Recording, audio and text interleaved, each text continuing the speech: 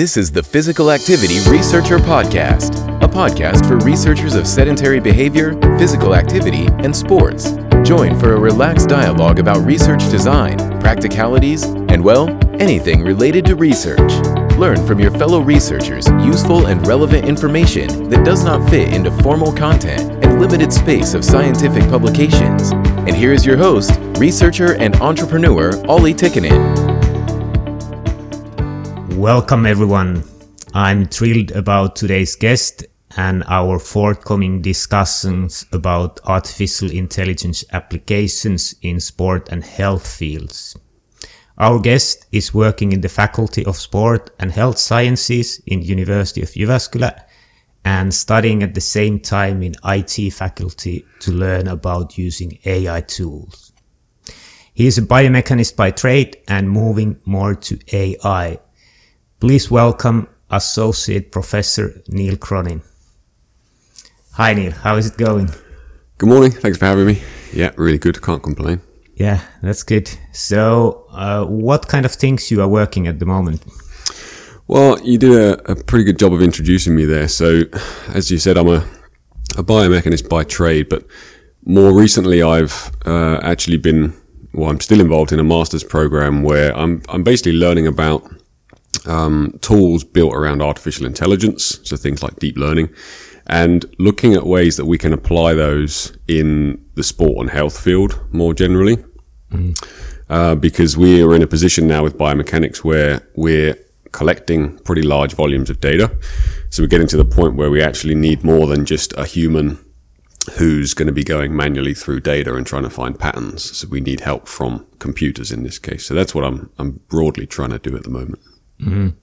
And what kind of things you have in mind for AI applications in sport and health field? What's your plan?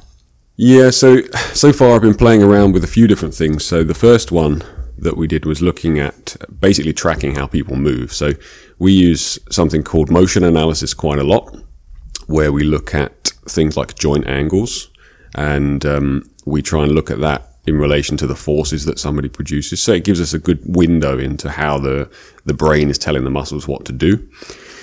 And we've looked at, for example, markerless ways of doing that. So basically what that means is instead of having to have really expensive setups and being confined to the lab, you can actually go out into the field and avoid the need for any really expensive hardware. You can just take a few low-cost cameras and then you train a neural network to do the actual identification of the body parts for you. So you can sort of build a model of a moving human, and you can do it in new environments where previously we weren't really able to collect data. So, for example, we've done this in the swimming pool. People have run, or underwater running, it's called. But really there's no limit to where you could apply something like that, because in the sport field, we might want to look at how athletes move, of course, but also in more health clinical applications, we might want to look at how a patient moves around their home environment, for example, and be able to follow them through a rehab protocol. So that's one example I've played with. Another thing that I've worked on a lot is image processing. So looking at medical images.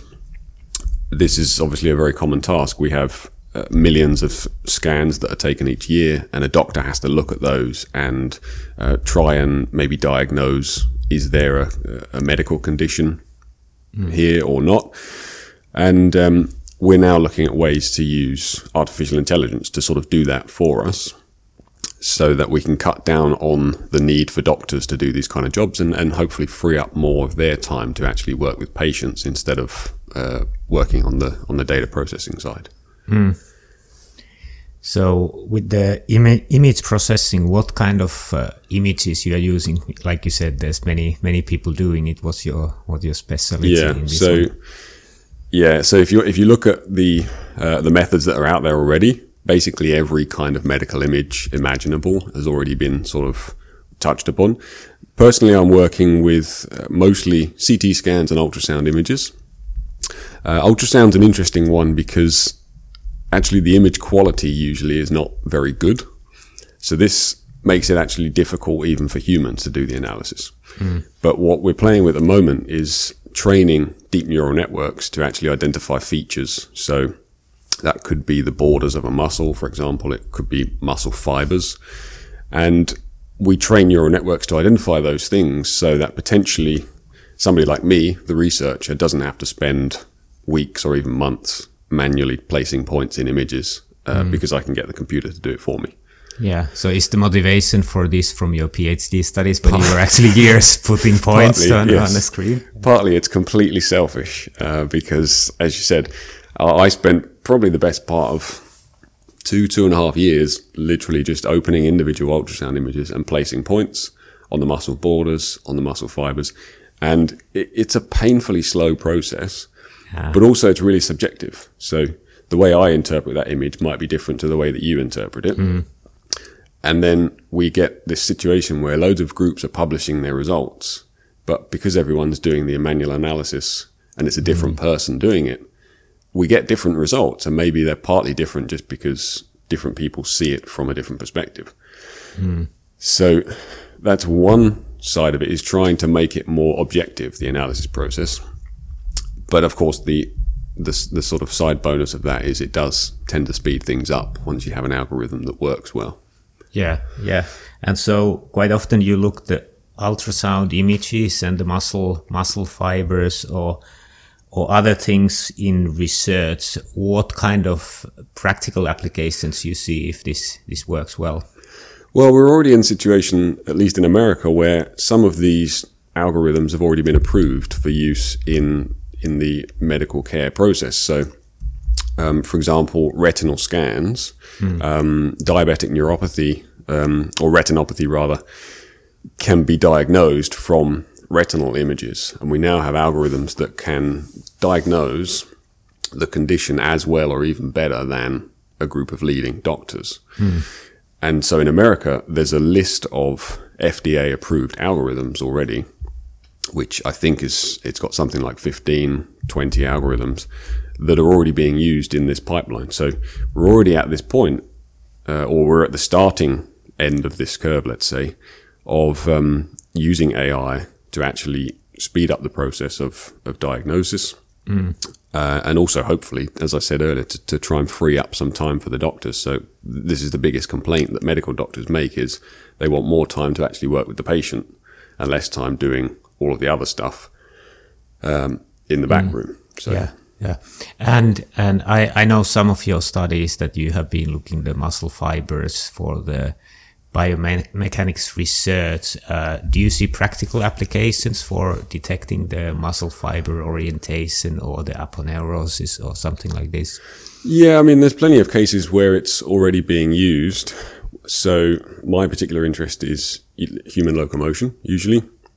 So when you look at somebody walking or running, you need to use quite high sampling rates because the movement happens quite quickly. So what that means is if you have a high sampling rate, you get more ultrasound images, which means that's more manual clicking of these locations in the images. So that's one area where there's already a lot of interest in automating the process because, like I said, that was my PhD, and it's a painful thing.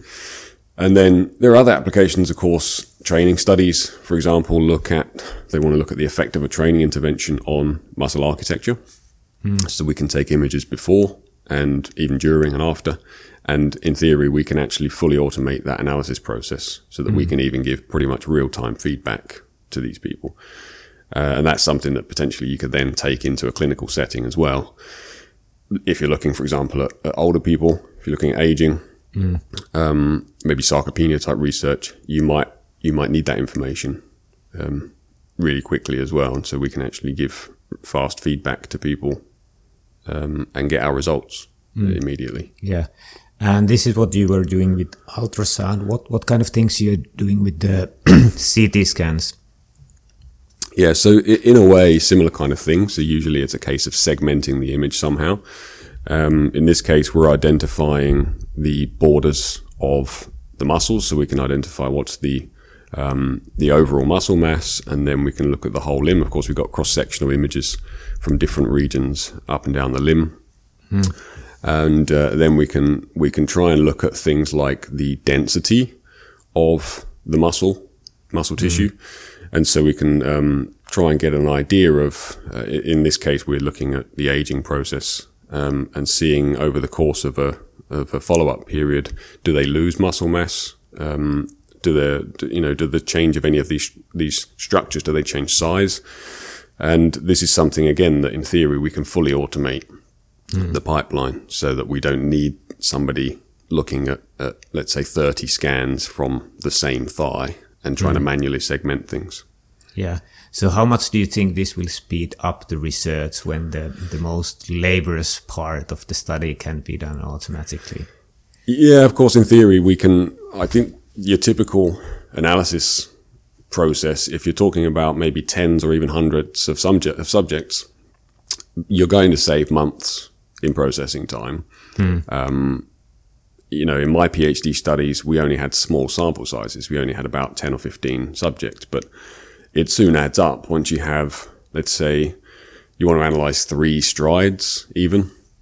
If you're looking at something like 150 images in total per person, and then you multiply that by 10 or 15 people, and then in each image you've got to click on, could be 5 or 6 points. That all adds up, and of course you end up taking weeks or even months to do this. So I think the time savings are potentially going to be huge, but the sort of other side of that argument is I think we're unlikely to have algorithms that work perfectly.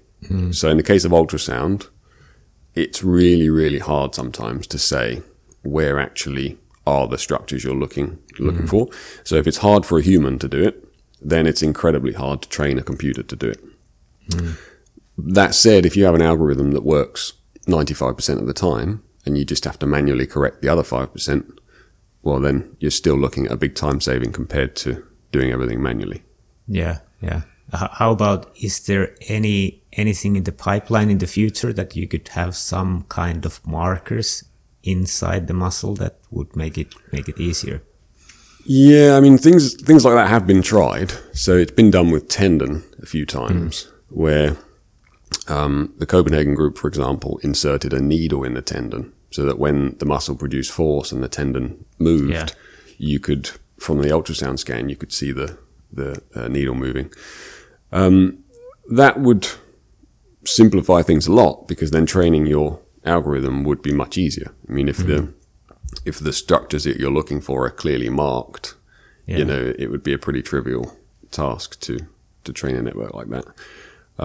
One of the reasons I like working with ultrasound in a way is that it's so difficult to do that I think that if we can really solve that problem, then it will, number one, it would tell us how powerful these algorithms really can be. But number two, going to something like a CT scan, where the image quality is usually a bit higher, should be relatively easy then to apply similar kind of methods to different kind of imaging. Yeah. And do you think that the things that you can develop for ultrasound can be used for other tissues than the muscle tissue afterwards? Yeah, potentially. So one of the approaches that I'm using is built on something called UNet, which was designed broadly for working with medical imaging. So, it has been applied actually to different modalities.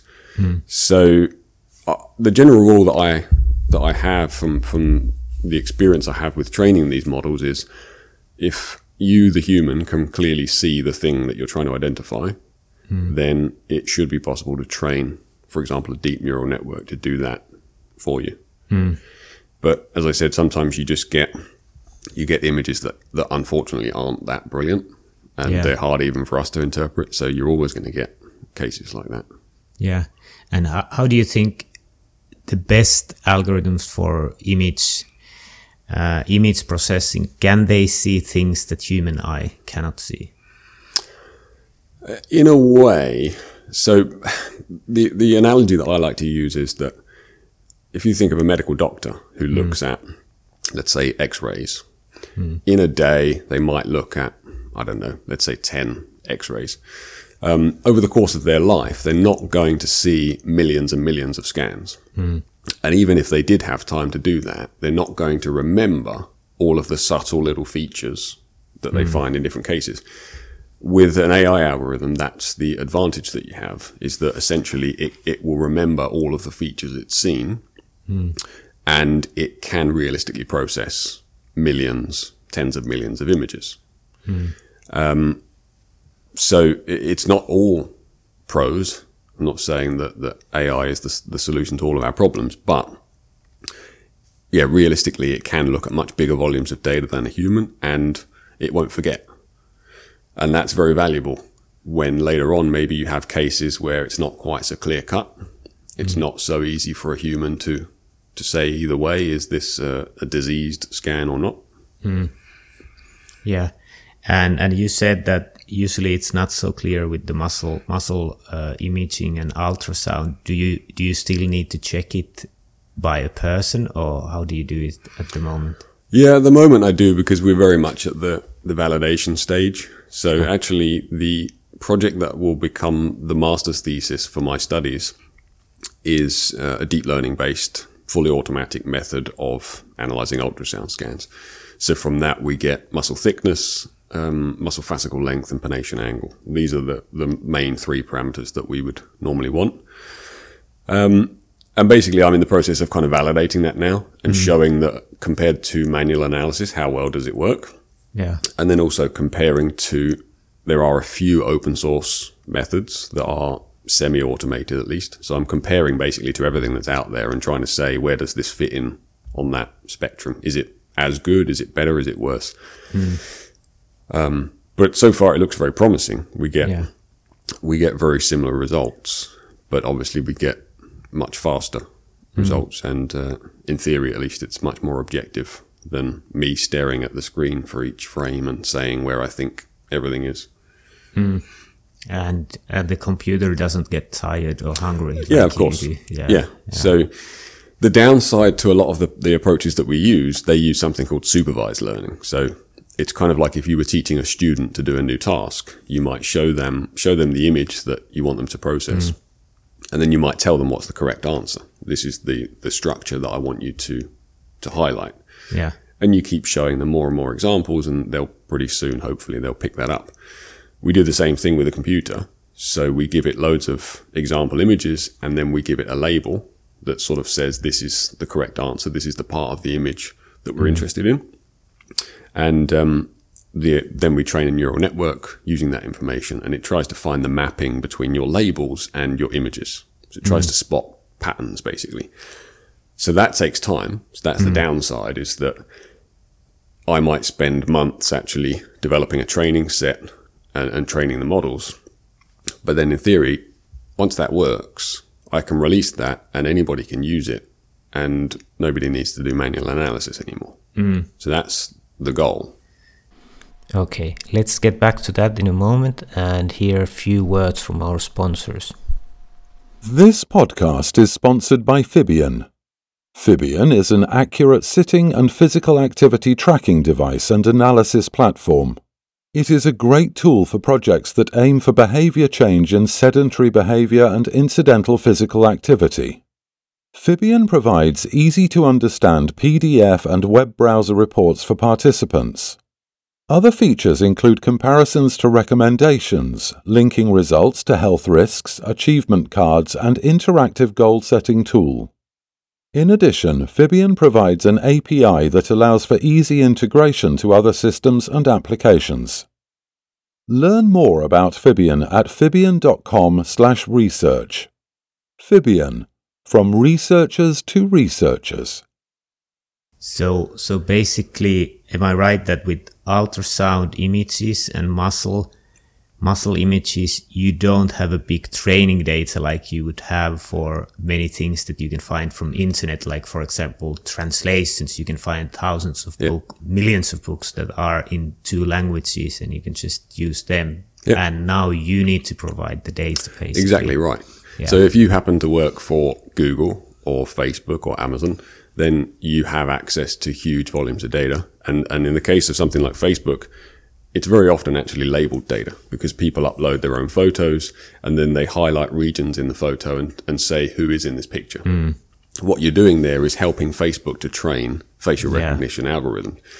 So that's good for them because it happens at scale. They have billions of users. But as you say, for ultrasound, we don't have open data sets because usually you're not allowed to share medical data freely. Yeah. And it's not the kind of task that really tempts people to want to do the labeling because it's slow and it's tedious. So that is the challenge. And there are ways around that. With newer AI type methods, we can work with less data, but it is the biggest obstacle so far. Yeah. And about Facebook, you said that we are kind of helping them. If I don't like Facebook, should I be labeling wrong persons and like a dog to some person? So does it destroy fully the Facebook's algorithms? Yeah, I don't know. Am I legally allowed to comment on that? But I think it's an interesting suggestion. Yeah. Yeah, of course. Most people probably are okay with that deal, to be honest. Yeah. You know, Facebook have been in plenty of trouble before about how they use data and how they pass it on to other companies. Most people don't actually care at this point. Yeah. It's only once crimes have been committed that then they'll come back and say, actually, I'm not okay with such loose data recognition rules, regulation rules. But. Yeah. And I think it's wonderful, like the Google Photos, it will classify your pictures, that which one has like a lake, which one have a person, which one have bike, and so on. So after it works, you can actually find your pictures that you're looking for. So yeah, and it's you know, those algorithms are actually not very efficient. You could train a child to do that job better and more quickly, but the point is, when you have so much data available to you, it's much easier than to train an algorithm and show it a million examples of lakes and whatever it is you want it to identify. Yeah. So if I go back to the training data, how much do you think you need to give for the ultrasound muscle images data that it will work well? And how much do you have now? How is your data set? Yeah, it's a really good question, because it's something that in advance you have no idea. So I use something that it's built on a concept called transfer learning. Basically what you do is take an algorithm trained to do something else, maybe object classification like you talked about. And then you basically retrain part of it and say, remember everything that you've learned. Now I want to show you some images from a new task. And what that means is you can make use of what it's already learned in a way, but then you can teach it some more specific examples for your particular task. At the moment, for the two models that I've got something like 500 or 600 labeled images. Which is actually not a lot when you think about, you know, if you train an algorithm to identify cats, the sort of golden rule is roughly 10,000 images is the minimum you would need for it to actually really recognize cats accurately. So in that sense, it's a small data set. But on the other hand, anybody who's worked with ultrasound data will know that labeling, I actually have two different models. So labeling in total 1,200 images is a pretty laborious task. It seems to work, let's say 95% of the time, the way that I would want it to. And then the next question is, well, do you keep training more data to try and make the model better? Or is it a case of diminishing returns, that even if I add another 5,000 images, maybe it doesn't really get much better just because the images are not brilliant. Yeah. So that's the hard point, is knowing when is there enough data. And that's why I think a lot of systems we have in the future, they'll be automated and built on deep learning type tools, but we'll still need the possibility for a human to occasionally go in and say, well, that one's clearly mislabeled, I'll correct that. So I don't think we need to completely take the human out of the loop. Yeah. And do you think that the ultrasound imaging technology will go much forward, that the images will be better in the future, or is it the limitation of the method itself? Yeah, I mean, my personal interest actually, so mostly what I've been talking about so far is two-dimensional ultrasound, because that's by far the most common application. But we already have a 3D method, so you can take, in a sense, more realistic scans of, let's say, a muscle tendon unit, because of course the human body doesn't work in 2 dimensions, it's 3-dimensional. So we now have 4D ultrasound scans, and basically what that means is it's a 3D scan, the 4th dimension is time. So you can take a video of let's say the muscle tendon unit in 3 dimensions, and that's the dream case. If we could do that in near real time, then we're in a position where we can actually look at quantifying the variables we're interested in way more accurately. Because this is the problem we have, is that when you measure in 2 dimensions, we know that, as I said, muscles don't contract 2-dimensionally. So we know there's some kind of error in what we're seeing in the scan, but we don't know how big it is because we don't have that 3rd dimension. We don't have the data. So that's what I would like to see happen. I'd like to see 4-dimensional ultrasound systems being developed, because then I would go towards developing analysis tools for that scenario. And then in theory, you can actually quantify what is the real muscle length, what is the real pronation angle, and things like this. And that's how we can take our knowledge, I think, to the next level. Yeah. And how far are the 4D imaging technology at the moment relating to cost, technology readiness, and so on? Yeah, so I know of 1, maybe 2 systems. I've not got my hands on them yet, so they're certainly not widespread. So I think that we're very early in that curve. But there are a few papers published in the biomechanics field basically showing 3-dimensional reconstructions of muscle fascicles. And that's very exciting if we can scale that up, because my long-term vision would actually be to use something like the tools I've been working with, but applied in 3 dimensions to these kind of images. Yeah. And how do you see, is it possible that the ultrasound will become wireless? Because I have seen like the studies, for example, that they do in Oslo, that they do from the start of the sprinting, and they have this kind of system that it detaches and flies to the air, and somebody catches it with something. So it could actually be that there is already a wireless system. I've not seen it, but certainly there's one mobile phone based system. So literally just a probe plugged in via an adapter to the phone, and the image quality actually looks reasonably good from that system. So that's already a big step forward compared to a lot of the systems that I've worked with. So my PhD, we used essentially a medical device which weighs 200 and something kilos. You know, you can't do anything sort of natural in the field with a method like that. I think wireless, in theory, it's certainly possible. But it's, again, there's not a huge demand for it, and maybe that's why the development of technology is quite slow in this field.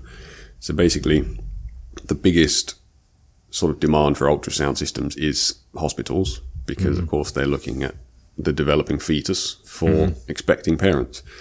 And so that kind of guides how the technology goes forward. And actually this 4D ultrasound, the main applications are exactly that: scanning the baby in the uterus, and looking at the 3-dimensional form, because it's kind of a luxury option that some parents want to see what their baby looks like already at that stage.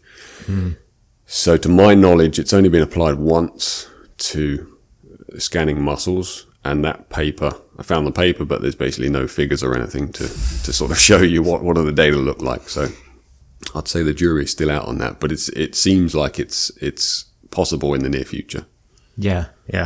All right. So basically you said that you were doing 2 things, and we have been discussing about the image processing, and the other thing was that you are doing with the movement analysis. What kind of applications you see, the most promising applications for the markerless movement analysis? Yeah. So I was at a conference actually in Calgary last summer, and already there were 3 or 4 companies there that were marketing this markerless tracking already. So I think for coaches in particular, this is going to be a very useful tool, because it's actually already feasible that you could have, you could use the camera in your phone to record somebody, let's say running on a treadmill or even running around the track, and apply this kind of algorithm to actually look at the joint angles during the movement. And that could be used for any, let's say, track and field, for example. You know, there's a lot of disciplines where the joint angles at a certain point are of importance. To use a more Finnish-based example, look at the javelin. So I'm doing one project now where we're looking at basically automating the analysis process of javelin throws so that you can give the coach and the athlete immediate feedback. Exactly the same concept. So we're using markerless tracking to identify different features, the thrower and the javelin. And then we're going to hopefully turn that into software that basically, within a minute or so of the throw, gives the feedback they want. So the angle of the javelin, the release velocity, but also maybe the joint angles of the limb at release point and these kind of things. Yeah. So I think applications like that, probably in the next 5 or 10 years already, we're going to see loads of mobile phone apps like this, where you can take it into the field and quantify some kind of movement somehow. Yeah, and for the javelin, do you think it would be the feedback in the Olympics that you do the first throw and then you get the feedback that you put it a little bit too high or a little bit too low? Or yeah, so this is a really important ethical question, because certainly in training we can use systems like this. There's nothing to stop the Finnish athletes using that, for example. Yeah. In competition, I suspect that we wouldn't be allowed to do that right now. Having said that, the last World Championships and the last Olympic Games, and certainly the next Olympic Games, there's been a big investment in exactly this kind of technology. So markerless tracking is one, but trying to give the viewer at home more feedback. So I think it's already actually possible that we could do exactly what you said, that the athlete would have an earpiece in, the coach would be looking at the data, and within a minute of that first throw, the coach has got a report there and he's feeding information back to the athlete. Then, of course, we come down to the ethical side of that. Should we allow that and so on? I'm not going to get into that, but I think it's fascinating about the potential. But, of course, one major issue there is you have to have the cameras. To use that particular example, you've got to have cameras positioned around the stadium. Yeah. And that's not necessarily an easy thing to do. You can't just go along and hang your own cameras from the ceiling of the stadium, usually. Yeah. So. And how about if this was like some of the sport applications? Do you see that you can diagnose some diseases before you can diagnose them from the other ways, from the way people move? Well, yeah, there's a lot of development in this field, actually. So one app that I'm aware of is to try and detect symptoms of Parkinson's disease before, a doctor has actually diagnosed it. And that was based on analysis of handwriting. So you do some writing tasks on a tablet and it analyzes the motion patterns there. And yeah, potentially with gait disorders, that's something that we could maybe do in the future. But the question, and at the moment this is a big question mark, is how sensitive and how accurate do those systems need to be able to detect what are probably really subtle changes to your gait. So if you've got, let's say, early onset Parkinson's, how does that appear in your gait, and can we detect it? For example, using a mobile phone pointed at the person while they walk and then running an AI algorithm to analyze it. Yeah. I don't know. It may be that, at least at the moment, we don't have enough sensitivity to do that. Yeah. But then again, if we go forward 5 years from now, who knows? Yeah. But am I right that this is again about the amount of data that is being recorded in a similar situation? So I'm thinking that if you have a webcam on your TV or something, and every day you pass by it, you are walking towards the fridge or whatever. So basically on the same time of the day, you are doing the same task, walking to the fridge, and you could say that it's probably quite similar walking from day to day. Yeah. And wouldn't it be quite easy from like thousands of repetitions to see that now your step starts to get shorter, you start to have side differences or something? Yeah, potentially. So it's partly about the volume of data, but there are, especially with markerless tracking, there are other issues that sort of make it difficult. So one is the clothing that somebody wears, because we're trying to detect things like in theory, the hip joint center, let's say. Yeah. It's very hard to say anything about that if they're wearing jeans or whatever. So I think there's always going to be a degree of inaccuracy because of things like that.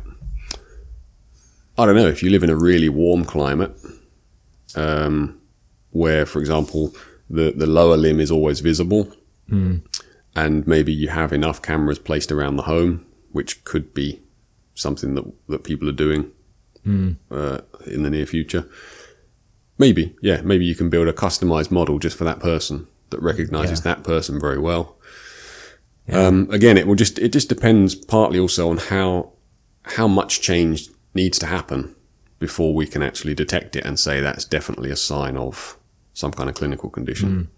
But let's say that cameras are not expensive and are getting cheaper all the time. And if I would know that if you place these 5 cameras to your home, we can detect Parkinson's or some disease really early on, and we actually have a treatment for in this stage, or you can prevent it. Maybe I could buy the cameras. Of course. And the system. Yeah. And there's already a lot of work done in similar applications. So, for example, falls detection.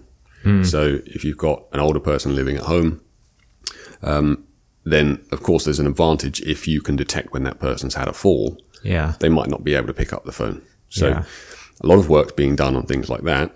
Yeah. But that's a slightly, I don't want to say simple task, but it's slightly simpler perhaps than detecting an actual gait abnormality. Yeah. It's for me, the falls detection is like, we are working with accelerometers and so on. And even if we tell that we are doing sitting and activity analysis, then people are you detecting the falls? I'm like, no, that's not really our thing. Yeah, but you could do that. We could do that, but there's like 1,000 companies doing it. Yeah.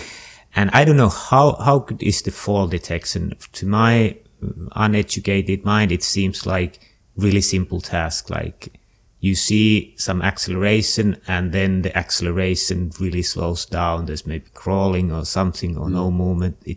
It's quite easy.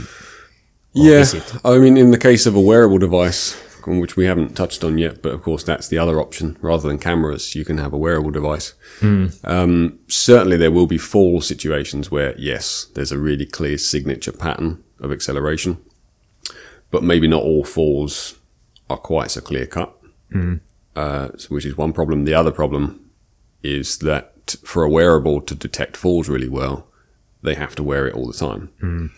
And so, you know, a lot of wearable devices, okay, if it's a wristwatch, maybe they'll keep it on all day. The Oura Ring, actually, a Finnish company, is, I think, a very nice concept. So that's, you wear it on your finger, you don't need to take it off. So a device like that maybe has better scope for being an accurate falls detector. Yeah. But if it's, you know, a lot of falls detection devices traditionally were things that maybe you had to strap on a belt or something. The more cumbersome it is, the less likely the person is to wear it, which means, you know, it's not going to prevent any falls if it's not being worn. And the advantage with the ring is that you actually know when the person is wearing. It's measuring the galvanic skin response. So there's various things there. During the day, it's mostly looking at acceleration. And I think it also measures, body temperature. And then during the nighttime, it's obviously focused more as a sleep tracker. But I think as a solution, that's maybe the direction that I would go, just because personally I'm less likely to need to take the ring off ever. So that, you know, if people go in the shower and they take off the device when they come back out, if they forget to put it back on, again, it's not useful.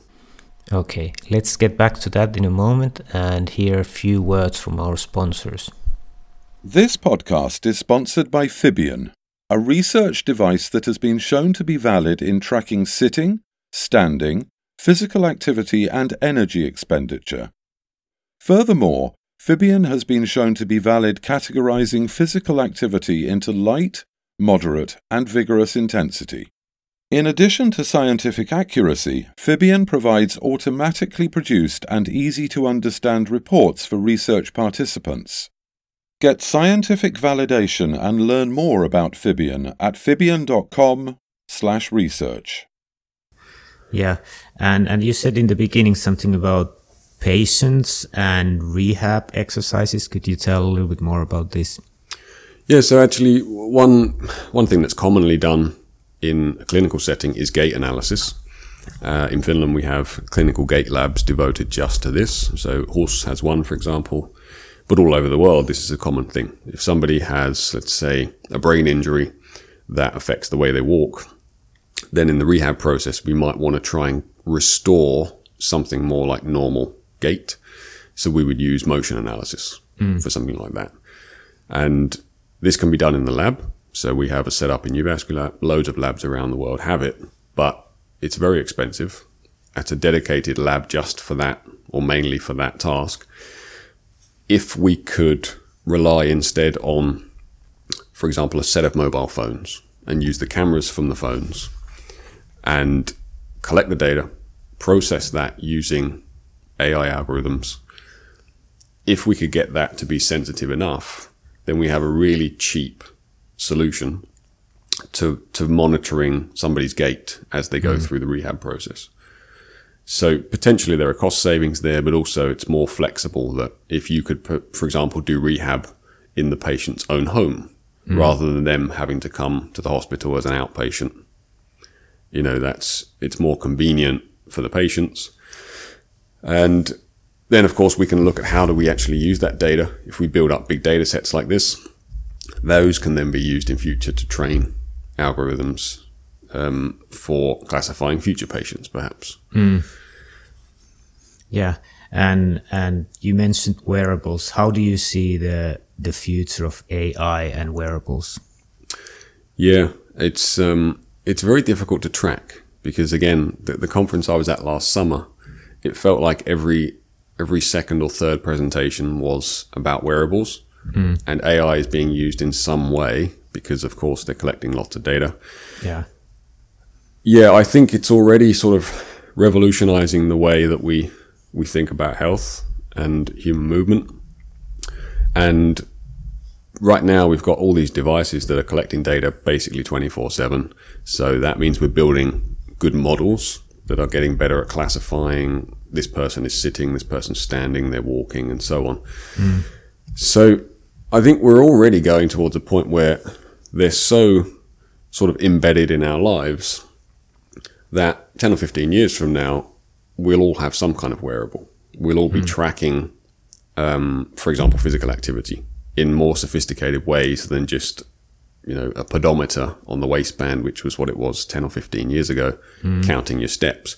We'll be able to go into much higher resolution detail. Yeah. And so, for example, one project that we're working on is we developed a wearable device where we can actually segment individual steps. So from that, we get not only something like the step count, but then we can also look at potentially, is the step duration different between the left leg and the right leg, for example? Does somebody have some sort of clinical disorder that affects one side of the body more than the other? These are the kind of things that it's much sort of higher resolution information that we could use in sport, we could use it in rehab in the future. And where do you have the wearable for this segmenting of steps? It's actually at the top, between the shoulder blades at the moment. So we're combining that with AI algorithms to basically identify key signatures from, let's say, the accelerometry signal. In our case, we do this outdoors. So we've got something called sensor fusion. We've got GPS built in as well. So that's quite a high-end, expensive solution. So it's very much a research tool. But potentially in the future, of course, usually when you scale up technology, it gets cheaper. So it may be that we can use something like this in a more standard, low-cost wearable device. It may be that for some metrics like limb imbalances, maybe we need to add additional sensors on the shoes, for example. But I think at least our generation and younger are sort of raised on this idea that it's completely normal to wear this stuff. It's not seen so much as an encumbrance that you have to constantly be reminded to wear these things. It's sort of part of our culture. So eventually, who knows, maybe we build the sensors into the footwear even. So people are buying their clothing that's already it's got embedded sensors. And is it that if you have the sensor centrally placed, then you can, with one sensor, you can see the differences between left and right? Potentially with the right algorithm. I think you would need a lot of training data for something like that. It would be probably infinitely simpler to just have devices placed on the ankles, on the shoes, or whatever. So if you had a 3 sensor system, it would make the development, the analysis side, so much simpler. Yeah, but basically, if you have it on your left hand, for example, wrist wearable, you cannot detect. Yeah, of course. But then if you have it on the left and potentially and right, centrally, you can train an algorithm to detect characteristics of one limb versus the other, maybe. But again, I don't know what sort of data set, what sort of training data set you would need for that. But nowadays a company like Nike could do something like this because they have enough users.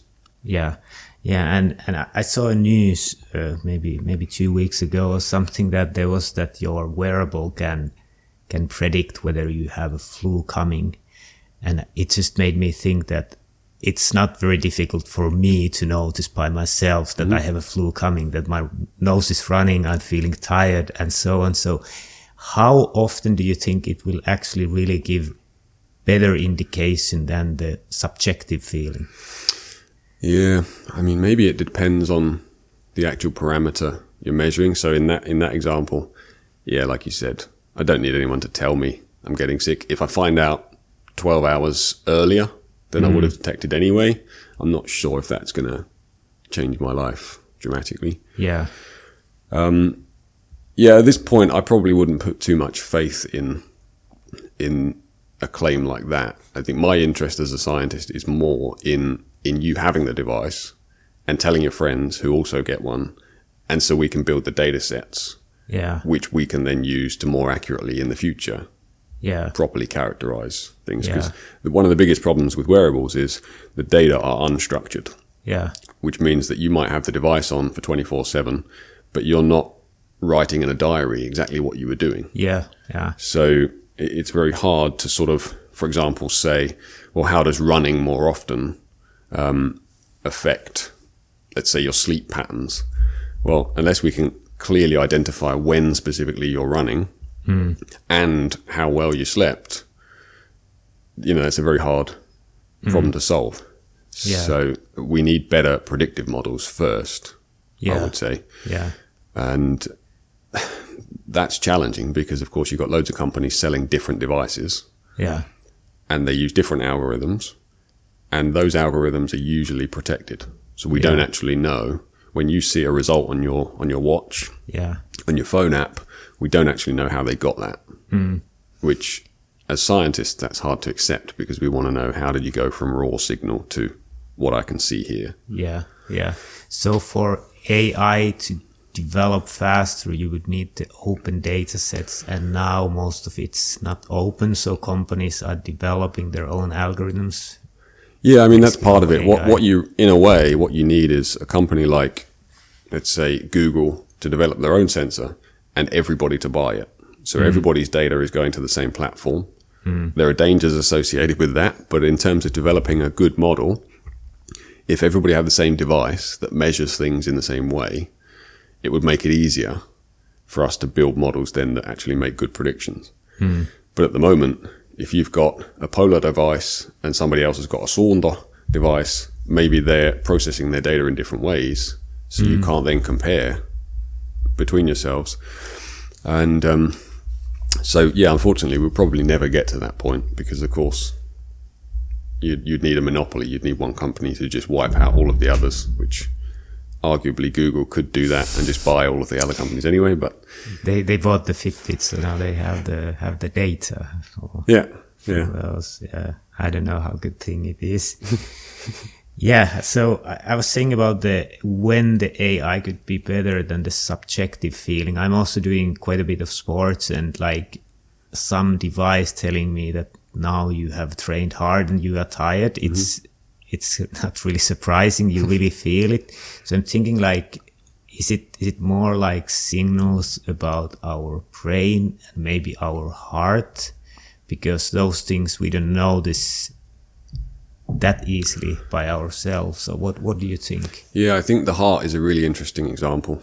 So there have been a couple of papers in the last year or so where basically people have used ECG data from a hospital, let's say, and been able to detect certain conditions that perhaps a doctor couldn't easily detect, partly because they had such a big training set. It makes it easier to sort of detect these subtle little differences. And I'm not a heart expert by any stretch of the imagination, but I know that heart rate and heart rate variability are very commonly used metrics in a lot of, really broad spectrum of physiology applications. I think that would be a really interesting area to basically figure out, is there added information that we're not yet aware of in that signal that could answer that question for you and basically tell you something that you don't yet feel. But there's something in the internal dynamics of your heart that can be detected with an algorithm. I think that's hugely exciting if we can go down that path, because we already have the devices to collect the data. Yeah, there are plenty of options there.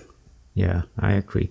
And if I go to a little bit different theme, like you are a biomechanist by trade, and now you have moved more to development of AI. So I think you are a good person to explain how difficult it is to make AI system, how difficult it is to write the algorithms or the system. Could you tell more about that? Yeah, that's always a relative question. It depends, of course, what background you're coming from. This was partly the reason I wanted to do an actual master's degree rather than just how I started. Actually, was kind of doing online courses and in my spare time reading things, but I couldn't actually develop anything like that. I'd say the hardest part is getting your head around the concepts and actually trying to understand how do these methods work. So before I started the master's degree, I probably spent over a year just reading about AI in general, about neural networks, about the mathematics behind them. What do they actually do? How do they work? And I definitely wouldn't say it's easy to build these applications, but the good thing from the point of view of writing code is that usually once I've got to the point where everything runs, I can reuse that. So I'll train a model, and it might be that model's not very good. The results are not very good, but then I can go back, add more data, and I can just rerun the thing. So there's definitely a steep curve at the beginning where you're sort of getting to the point where your method actually does what you want it to do. Yeah. That's getting easier, I would say, though, nowadays, because there's a big open source movement. So if you go to look at some kind of deep learning application, let's say, usually you'll find somebody's released some kind of code in Python, let's say, that you can go and get that, and then you can build on top of it. So actually a lot of what I've done has been look around, find what somebody else has done that almost solves my problem, take that and then build my own things on top of that, apply it to my problem. So if we compare now to even 10 years ago, I'd say it's much easier to do it now. Yeah.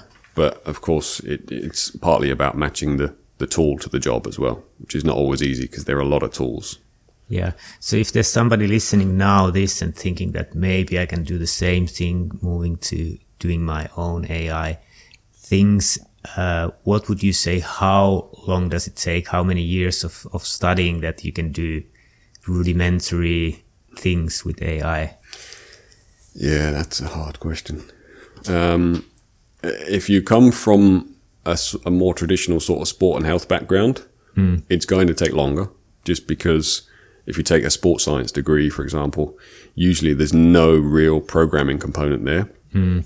So you don't sort of learn from an early stage about the potential of computers and how to communicate with them. Because that's really what we're doing here, is we're trying to train a computer to do a job for us. That's basically why we use AI. So if you come from an IT background, I would say go for it. It's within a year or two, you can probably be building applications that do what you want them to do.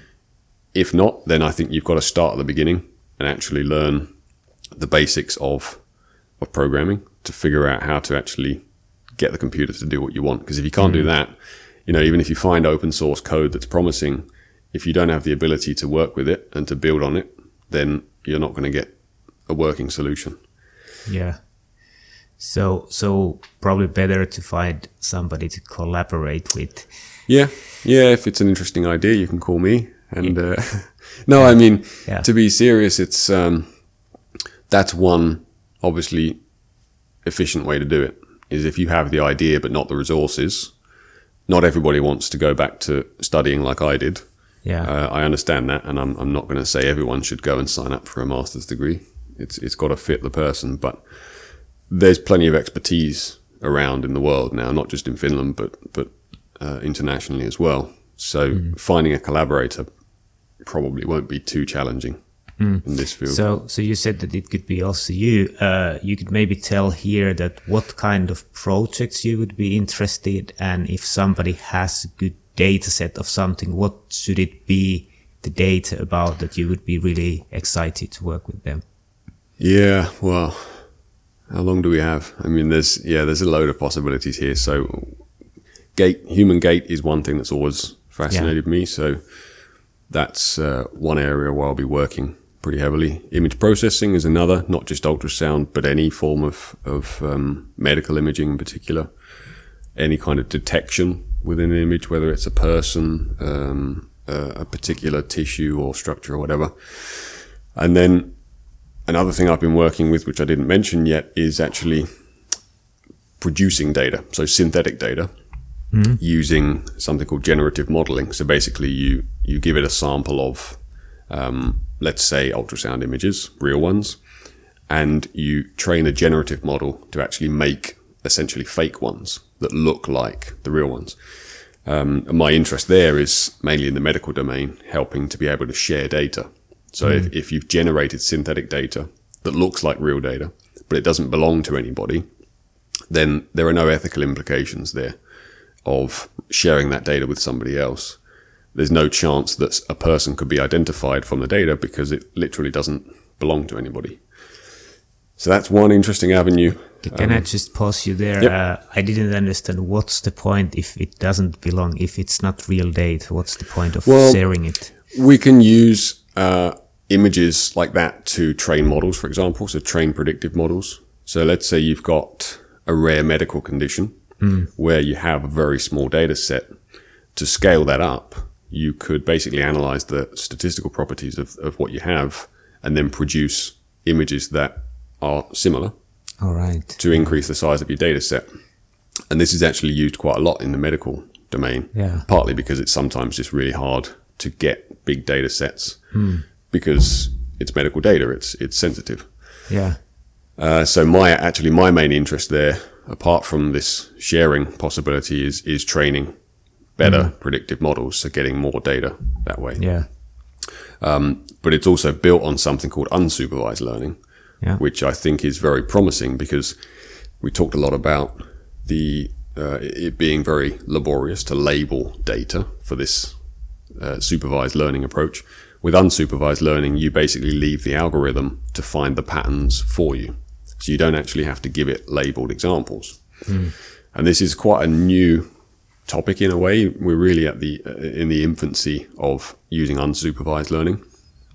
But this is something that in the future, if we can build better unsupervised models, then the applications of that are absolutely huge, because it means we don't have to keep finding these labeled data sets. We don't have to keep paying people to track points in an ultrasound image or whatever the image is of. So that's sort of one of my bigger focus areas. Yeah. So if I pause you again there, how do you, if it's unlabeled data, how does it work that you can still use it to teach the system? Yeah. So it's a bit of a long explanation, which I'll spare you. But basically, what one of the methods I've used does is we give it a set of real images, and we give it a set of let's call them fake images that encode the properties of the real images. Yeah. So they kind of look like real images, very broadly. And what this method does is learn to segment the real images based on these fake ones. So with the fake ones, what you're really kind of saying to the algorithm is, these are the sort of key features. which sounds a bit like the labeling process, but actually you can generate these automatically. So you don't actually have to manually track anything. And that takes a few seconds, basically. So we feed those, the real images and the fake ones in, and then we say, use the fake one to try and help you analyze the real one. Basically. I know it's a complicated explanation. And it doesn't work brilliantly from what I've tried yet, but I've done it on a really small scale. And I think that's something that's hugely promising, that eventually you could show an algorithm like this a real image and it could segment it for you without you having to do actually anything, no labeling at any point. And so obviously for the medical field, if you can make something like that work, you have your analysis pipeline ready so that you take the scan, and by the time the patient comes out of the scanner, you've already got an analyzed, a segmented image. So I think that potentially is going to be very important in the future. But sort of to come back to your original question, which I've now strayed really far from. I forgot it already. Which was basically, what am I interested in if somebody wants to collaborate? Pretty much anything in the field of sport and health. So I'm interested in building sport applications like the javelin example I mentioned. But I'm also interested in working with clinical scientists, hospitals, to try and make tools for them that don't require loads of money to set up, that are simple. Maybe they're mobile phone based, so that we can increase the standard of care without having to increase the budget associated with it. Yeah. No, I think it has been really interesting discussions. Is there something specific you'd still like to bring up? I don't think so. I guess if I were going to say something to people in this area in general, especially the younger generation, I would say if you're thinking about going down this pathway, then definitely do, because I think there's big job potential for people in sport and health in the future, based around analytics and working with so-called big data and applying AI type technologies to new problems. So I think the infrastructure, so in terms of educating sports scientists, for example, is not yet there to train them to be eventually data scientists, at least if we look at the programs that I've come from and that I work in. But I think that's going to be coming in the very near future. I think already institutions are reacting to that, and they're starting to come up with new programs that teach these kind of skills, understanding AI, understanding how to work with large volumes of data. Definitely get involved in that kind of thing, because I think there are job titles that don't even exist yet that are coming. And it would be great to be part of that. And I think if you want to have a good salary, you go for Google, as they now have their wearables thing. So no, it has been very interesting. And then this is the funny question, like that people always like say that the AI will take over the world. Like, how is your algorithm which is analyzing the ultrasound images? How long does it take that it will slave the humankind? I won't say it like that, because this is being recorded. I'll say the prediction of when will this come, so they call it general artificial intelligence. When will it come is always about 50 years. I don't think it's going to happen in my lifetime.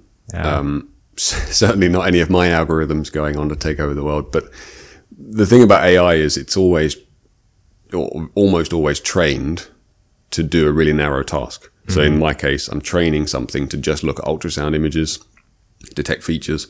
If you show the same algorithm a different image, let's say a CT scan or an X-ray, it will fail completely because it hasn't been trained on that kind of image.